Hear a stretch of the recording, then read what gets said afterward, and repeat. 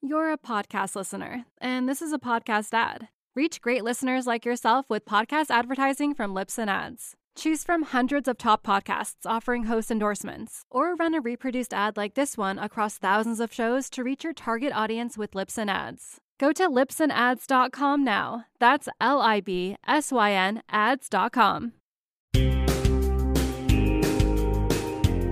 Welcome to the Measure Success podcast, where we feature top leaders on how they measure success in their business and life. Now, let's learn from their experiences.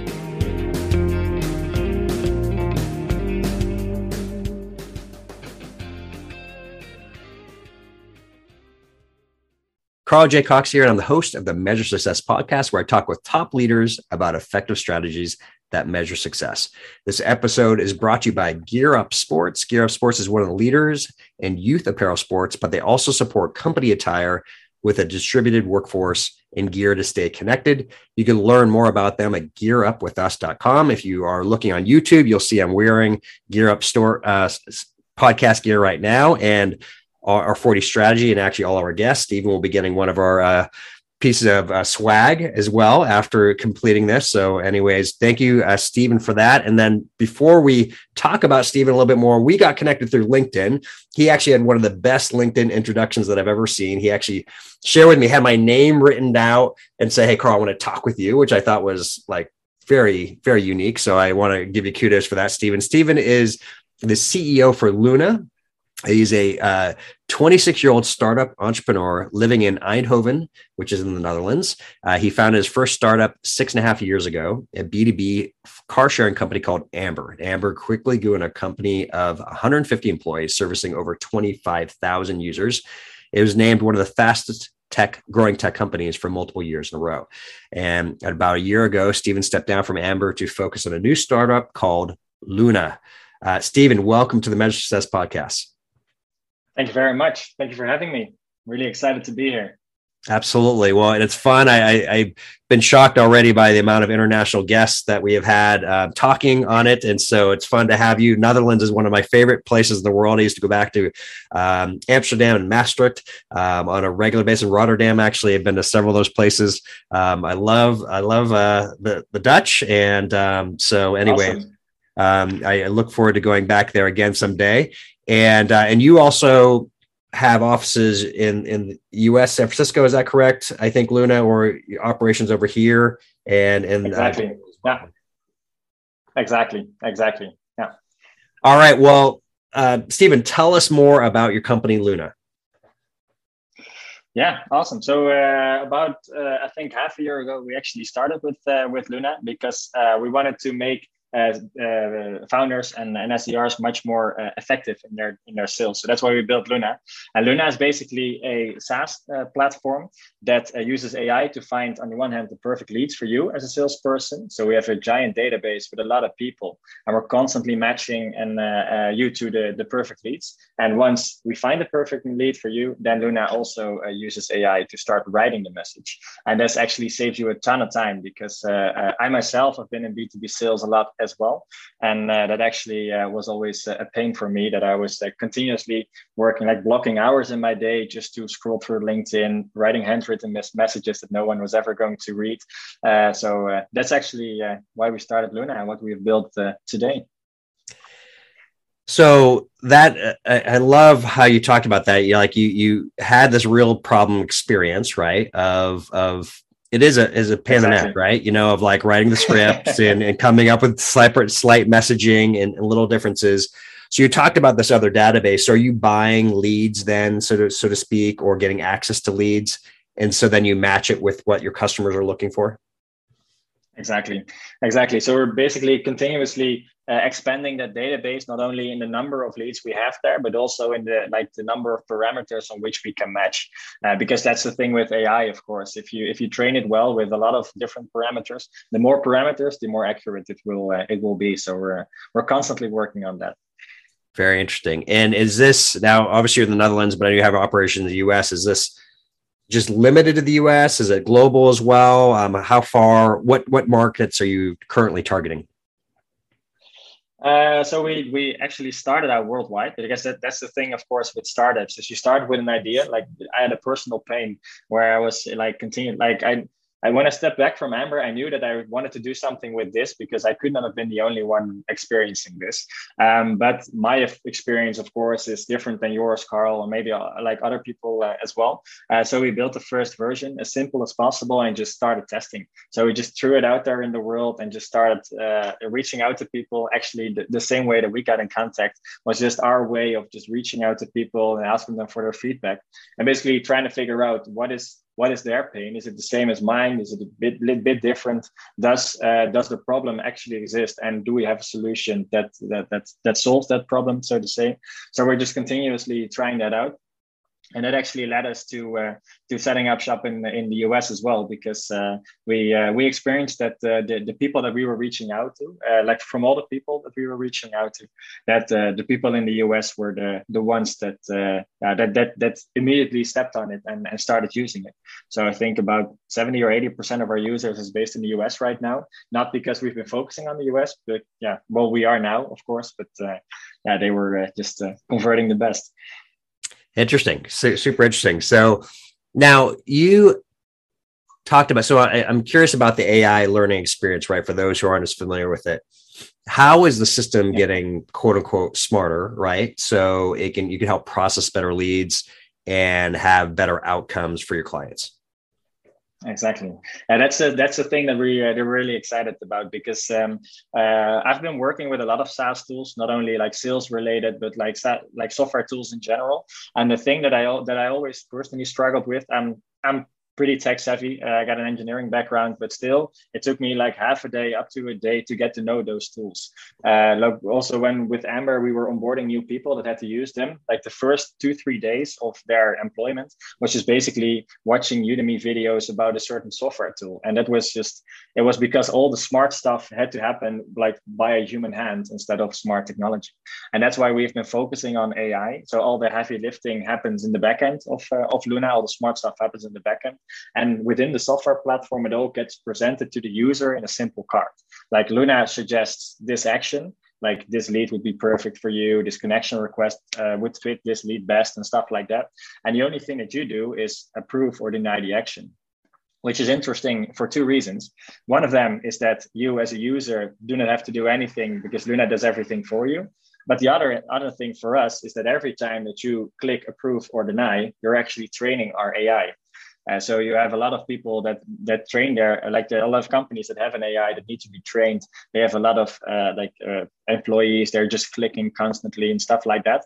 But you always get biased data. Our data is like fully pure because it's from our users ourselves. So with every interaction with Luna, you're not only making the AI smarter for you, but also for like all the users that we have. Wow. Very cool.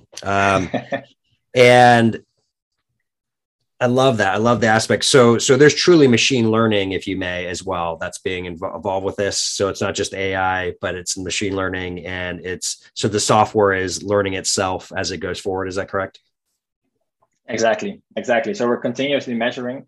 We're actually tracking a lot of key metrics throughout. Like from the moment that we started, we knew that this was the first time that we were focusing on like a full software product. So we knew that we could do everything based on data. So within Luna as well, we do not make any decisions based on assumptions. Everything is based on metrics, on data, and stuff like that. So that is a really important one for us. We're continuously working on improving that. And with every interaction that you have with the Luna platform right now, you're not only training the prospecting neural net, or like the prospecting AI, for example, but you're also generating data for us to move towards new features. So the new features that we think of, they're not thought by us, by the founders of the company, but they're thought of by our users. Our users are continuously not only giving verbal feedback in demo calls or follow-up calls or something, but they're also struggling, and we can see that in the data, and then we know what we should fix. So we're just basically measuring everything that we can measure in order to just work towards building that perfect product. So this is what I really like about this, because once again, how long did it take from idea to launch to actually get it up and running? 3 months? Yeah, so we've been working on the company for about 5 months right now. 3 months of that was like development, and I'm doing a lot of user interviews. And we've been live for it's 2.5 months right now, the 10th of January 2022. So it's 2.5 months, and we've been growing, but most importantly, we've been generating a lot of feedback. Like in the last, I think, month, we did over 100 user interviews alone, just to like get everything out of those people. And one aspect that I think is really, really cool about Luna, that's something that I'm like a bit of a passion project for me, so to say, is that we have an advisory board. And normally when you have a startup, the advisory board is always like, of course, it's not always the case, but like old people, like really experienced, and they're maybe advising, but they're mostly used for name dropping. Luna's advisory board consists of the 10 most active users, because they're the one who can actually advise us the most effectively, because they know who the target group is, they know how the product should look like, they basically know everything, and that's why they are our advisory board. So that's really cool. We're just trying to get as much feedback as we can. So a couple of things that you brought up that you mentioned, clearly you got to a point where you had an MVP, a minimum viable product that you got out as quick as you could. So you didn't wait 2-3 years, you tried something out. And I also love that concept of, frankly, I've seen a lot of advisory boards not be very effective. And I like it how you have taken that concept of them taking actually real active users who have a passion and they want it to work, right? And they're providing you the best feedback you can get because they're actively using it. They want it. I love that. Exactly. Anyways, I just want to say I love that concept. Yeah, because it is common, like you said, is getting old guys like me, so to speak, right? Who are like giving their concepts around it. You're like, no, we're actually making decisions based on data, not based on your feelings. Exactly. And that was a really important one for us, because that's also like with the Luna team, I'm really proud of like the founding team that we have. We're with the three of us, but we're all three, we're fairly young, but we have experience. Like we have founded startups before, we have made mistakes there. We've learned a lot of valuable lessons. We also did good things, of course, but like the mistakes are the ones that you learn the most from. And that was actually a very interesting one. Like if you combine all that experience, then the first thing that we knew that should happen is we're never going to make a decision based on the assumption of gut feeling again, because we have the data. So now also within when we have a brainstorm session or something, it's not like, oh, maybe this should work, let's try it out. We say, maybe this should work, let's look at the data, and we know for sure if it would work or not. And that's, it's a totally different way of thinking from like the previous startup and this one, but it works really well. Yeah, I love that. I absolutely do. I mean, I think that's absolutely fantastic. The process of how you do that. So you have a couple different partners that you work with that have helped get it started. So let's pop back. I want to stop talking about Luna for a minute. So you were how old when you started, Amber? 19. Okay. So how did that get kicked off? And I mean, you turned that to a 150 employee company. Tell me about how you came up with the idea at 19 years old to start this company, and how did you get it to be one of the fastest growing companies? That's a good question, actually. Now, the fun thing was I started that company together with two friends from I was still studying. So halfway through my studies, we founded the company. So we dropped out and decided to focus on that. And the thing was with Amber, it was mostly just based on like pure conviction, because we knew that something needed to happen in that automotive industry, that mobility industry. There were a lot of a lot of companies focusing on building electric cars. And actually the moment that inspired me most about growing Amber, and that something needed to happen within that, in that sustainability, the sharing economy. Well, this when I was in Fremont, California. Actually, I was there at the Tesla factory. It was we were working on electric cars and stuff like that. So Tesla at that time was already the holy grail, as it still is, of course. But I was walking there, and it was a giant parking lot And there were so many parked Teslas that were basically doing nothing. So then my head got to thinking, if everybody in the world were to drive a Tesla, that would not solve our climate change and like all the global stuff that we have going on right now, because everybody would still need one car that is doing nothing for 23 hours of the day. And that got us thinking into building a car sharing platform that optimally uses fully electric vehicles, so that that 1 hour a day that a car is normally driving is not only sustainable, but it does that for a lot of different people. And that actually got us thinking. And then it was just like pure conviction, because we all had no working experience. My prior working experience was basically being a dishwasher in a restaurant where 5 people were working. So that was the biggest company that I've ever worked for. And the same with Amber. So every time we hired someone, that was the biggest company we had ever worked for. So that was an interesting experience. Yeah, and the thing is also we got really inspired by all the Silicon Valley startup success stories, of course, because we wanted to be a company like that. And then that just kept us going day and night. So yeah, it was a really fun time. Was there a particular CEO, who are those, like, if you may, kind of startups, if you may, or, successful companies that really, was there a person or two in particular that really guided you and like, I need to follow what Zuckerberg's doing, or, who was it, if you may, that like really emulated, gave you the motivation to continue to move forward? Was there any particular, I'm curious, was there any particular person, or is it a company, or is it just the collection of companies that showed that they could do it? It's the second. It was a collection of companies. I've been to Silicon Valley a couple of times, and it doesn't matter who you speak to there. If you just approach a random stranger on the streets of Palo Alto, for example, everybody has an awesome story like that. They're working for, or working with, or working on a company that's doing amazing stuff. So that entire energy, that's just what got me going. So every time I went there, that was also the inside joke within the companies, like within Amber. If I came back from San Francisco, then the first 2 or 3 days, they would just completely ignore me because my energy level would be so they would be really, really high, and they would just ignore me until I cooled down again, and then I started making sense again. But it was like the environment there, which was really different from what we have here in the Netherlands. And that helped me a lot. So that's and like one of the cool stories, it's both I think it's both a really cool story and a really bad story, is the story of Uber, of course. Uber is a company that grew amazingly fast. They would do everything in their power to keep on growing, but the toxic company culture that existed there, that was the opposite of what we wanted to achieve, of course. But the way that they grew, like the way that they were focusing on growth, that was pretty cool.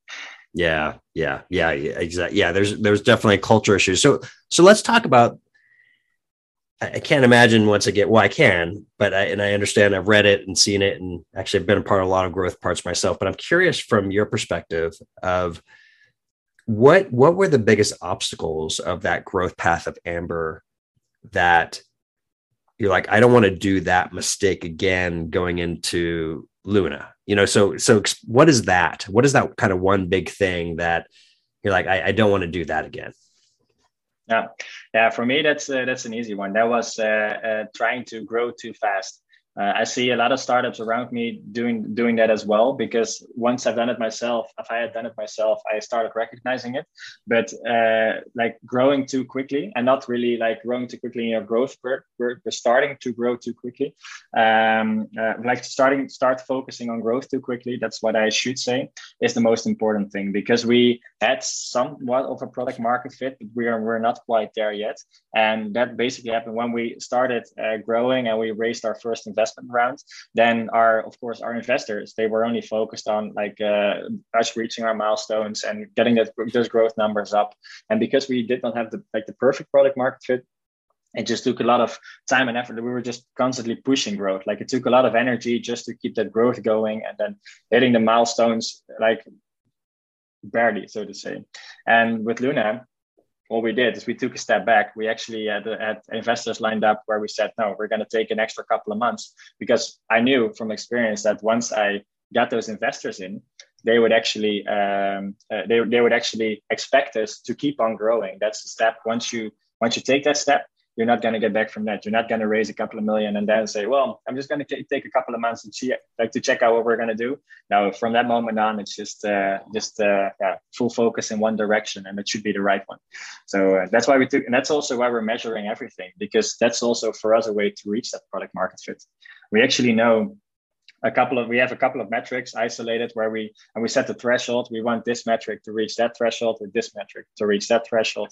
And that's how we measure our product market fit, because we know once that happens, once we reach those thresholds, then pushing growth will not mean like us pouring everything we have into just reaching that milestone. It would be like we start growing and we can actually be focusing on accelerating instead of keeping the growth curve alive. Yeah. That's I love that. I love how you thought through that. What it's interesting, because obviously you're going to be growing faster than the average business, right? Yeah. So what is that where you get that feeling of you're moving too fast versus moving not fast enough, right? Because I mean, the reality is you're going to be doubling and doubling and doubling, as opposed to maybe you're not saying you don't want to 10x it, right? But when you're so small, right, the numbers are pretty significant. With a company like this, I don't think you probably need as many people as much, right? Because it's much more of a software driven piece, but you are going to have a point, right, where you're not going to be able to do everything. And your team, you're going to need to delegate towards that. So have you thought through that, like from the strategy part of, is it going to be a people constraint you think is going to be the biggest challenge in the future? Is it going to be a process? Is it going to be systems? How do you see that kind of next big thing help specifically with Luna? I think there are going to be a couple of things when we're looking at the growth curve of Luna, like the potential growth curve that we're hopefully going to have in the future, when we're going to 10x and 100x, and like we're going for the moon, as we say it internally. So once we start doing that, there are of course going to be a couple of constraints. One of them that is going to be probably the most recent one is getting the right people in.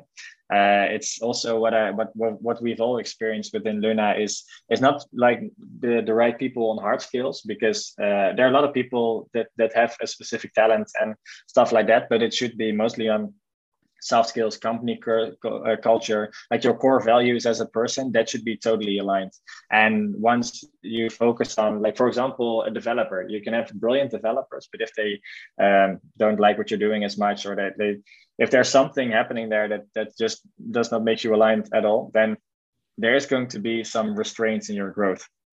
So I think that's a really important one. That's also what we're focusing on, because we are going to be we're planning on hiring a couple of people in the near future, and now we're already conducting interviews. And the first round of interviews, like the first conversation we're going to have with someone, we're not going to talk about Luna. We're not going to talk about hard skills like resumes and stuff like that. Basically, we're going to focus on what those people find most important in life, and preferably in their personal life. And once we get aligned on that, then it will, like, if they don't have the hard skills yet, we can learn them in a month or two. But just really focus on that, so to say. That's a really important one for Luna. That's something that we're really focused on as well. If you take a look at more of the long-term strategy, like the long-term growth curve, I think the biggest constraint is going to be, don't know for sure, but it's going to be our competitors, because we're a software company, of course. Like, we've built a software, but we've thought of the idea. So now it's a bit of a blue ocean, as they say. But as soon as Luna is going to start taking off, then other companies are going to see that as well. And then there will hopefully going to be some people that are going to copy it and trying to improve us and trying to out execute us. And then it's basically a matter of both execution and just staying in touch with your customers, because that's something that I think I've not gotten up to that point yet. But what I've heard from a lot of stories and a lot of people around me that I talk to this about is that as soon as you start growing really quickly and you're trying to outperform your competitors, you tend to get really focused on those competitors and trying to do something better than they're doing. But in the end, you're effectively all losing, because nobody's talking to their customers anymore.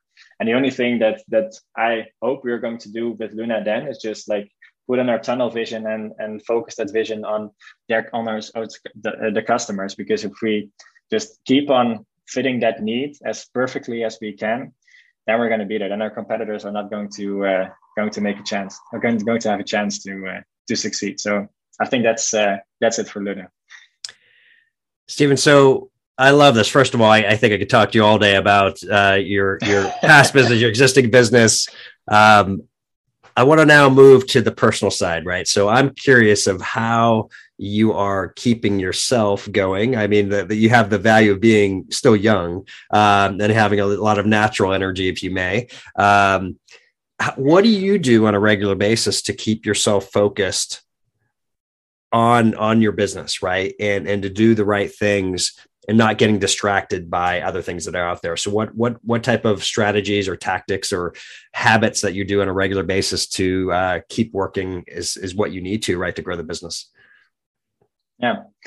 So one of the things that I do, and I think a lot of people do, or at least should do, is that I try to keep fit. I'm trying to work out every day just to get rid of that energy, so to say.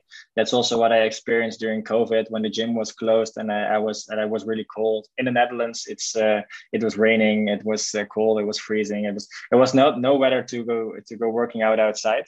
So that was a period that was also pretty challenging because you have all that energy built up and you have nowhere to let it flow, so to say. So I try to work out every day just to get rid of that energy and just like to help me focus. And another thing that is very important for me is that I try to I'm really focused as a person, I need to focus on something. I cannot do multiple things at the same time. So that's why I try to keep everything that is irrelevant, so to say, to me, or like not as relevant as other things, just to keep it as standardized as possible. So, for example, I have the same breakfast for a couple of years. I'm having that every day, same lunch.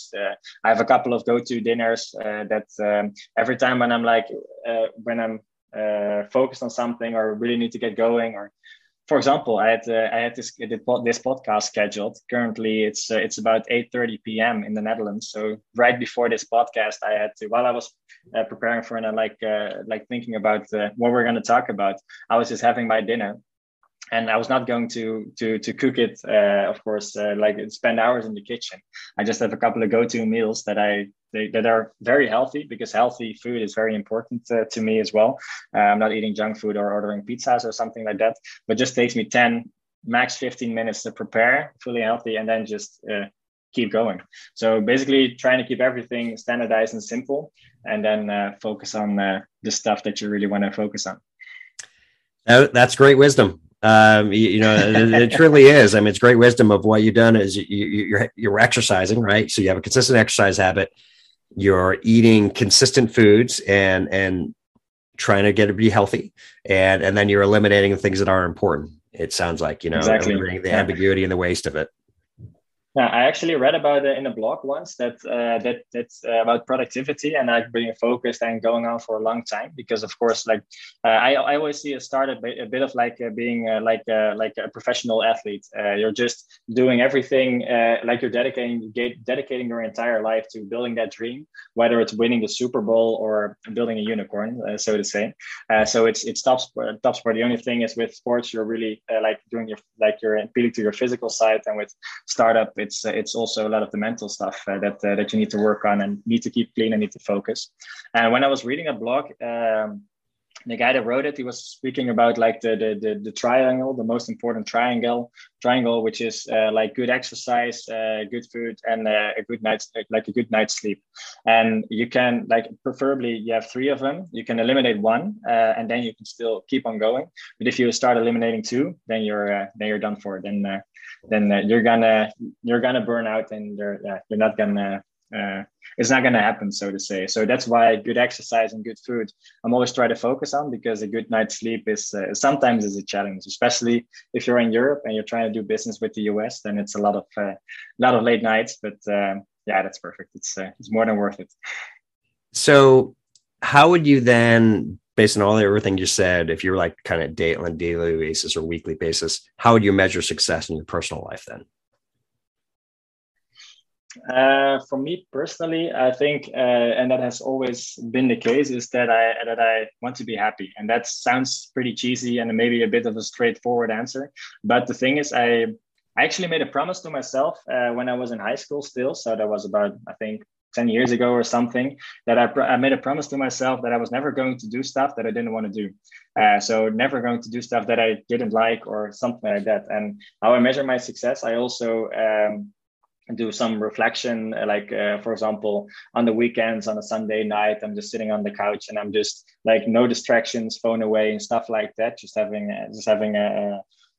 sitting there in the living room and just thinking about the last week and like, did I do stuff that I didn't like? Because I always know that if my energy level gets down, if my energy level gets low, then I know that I've been doing stuff that I didn't want to do and that I didn't like to do.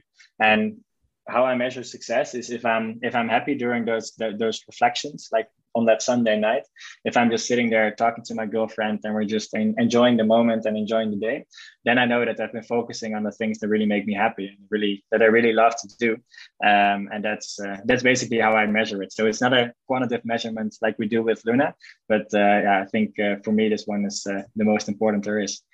That's great. Anyways, I love it. I love your focus. And it is, right? That is one of the goals, right? Is ultimately to enjoy life.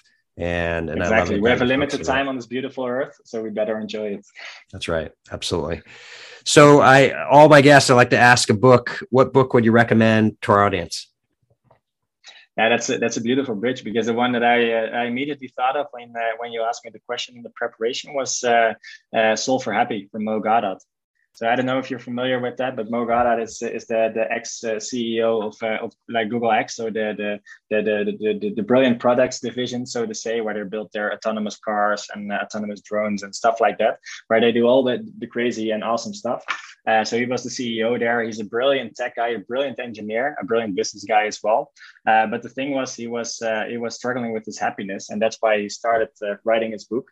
And basically, the thing that I love about this book is that it is about happiness. So it's a really abstract subject, so to say. So I'm an engineer myself, so I have an engineering background.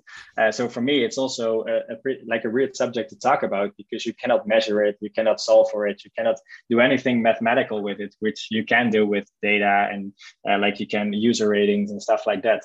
But the way that he wrote about happiness in his book was, for me, with an engineering mind, it was completely understandable, and actually taught me a lot about happiness, being happy, how you can how do you say that, prevent not being happy, and experience the signals when you are not going to be happy and stuff like that, which was for me a really interesting one. So it was the combination of my engineering background and my quest for happiness, so to say, like my promise to myself, I'm only doing stuff that I really want to do.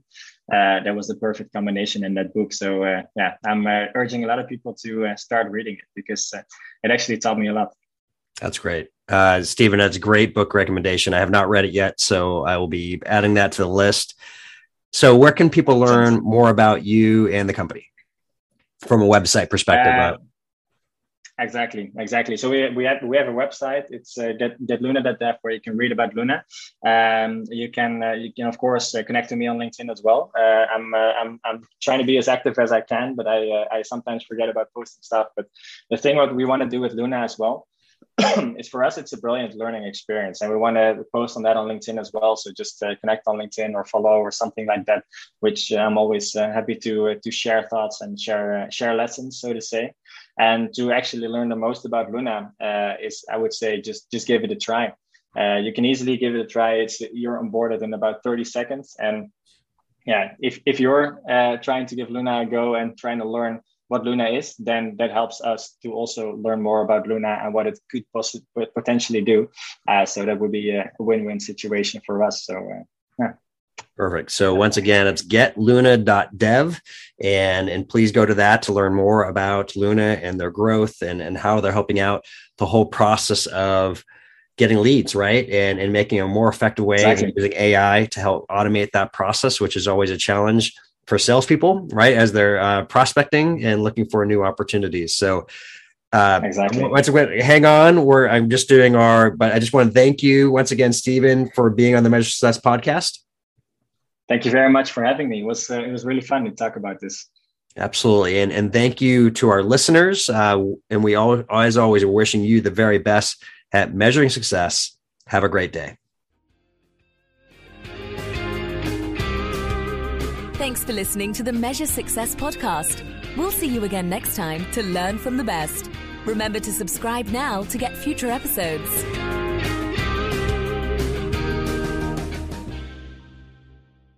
Everyone is talking about magnesium. It's all you hear about. But why? What do we know about magnesium?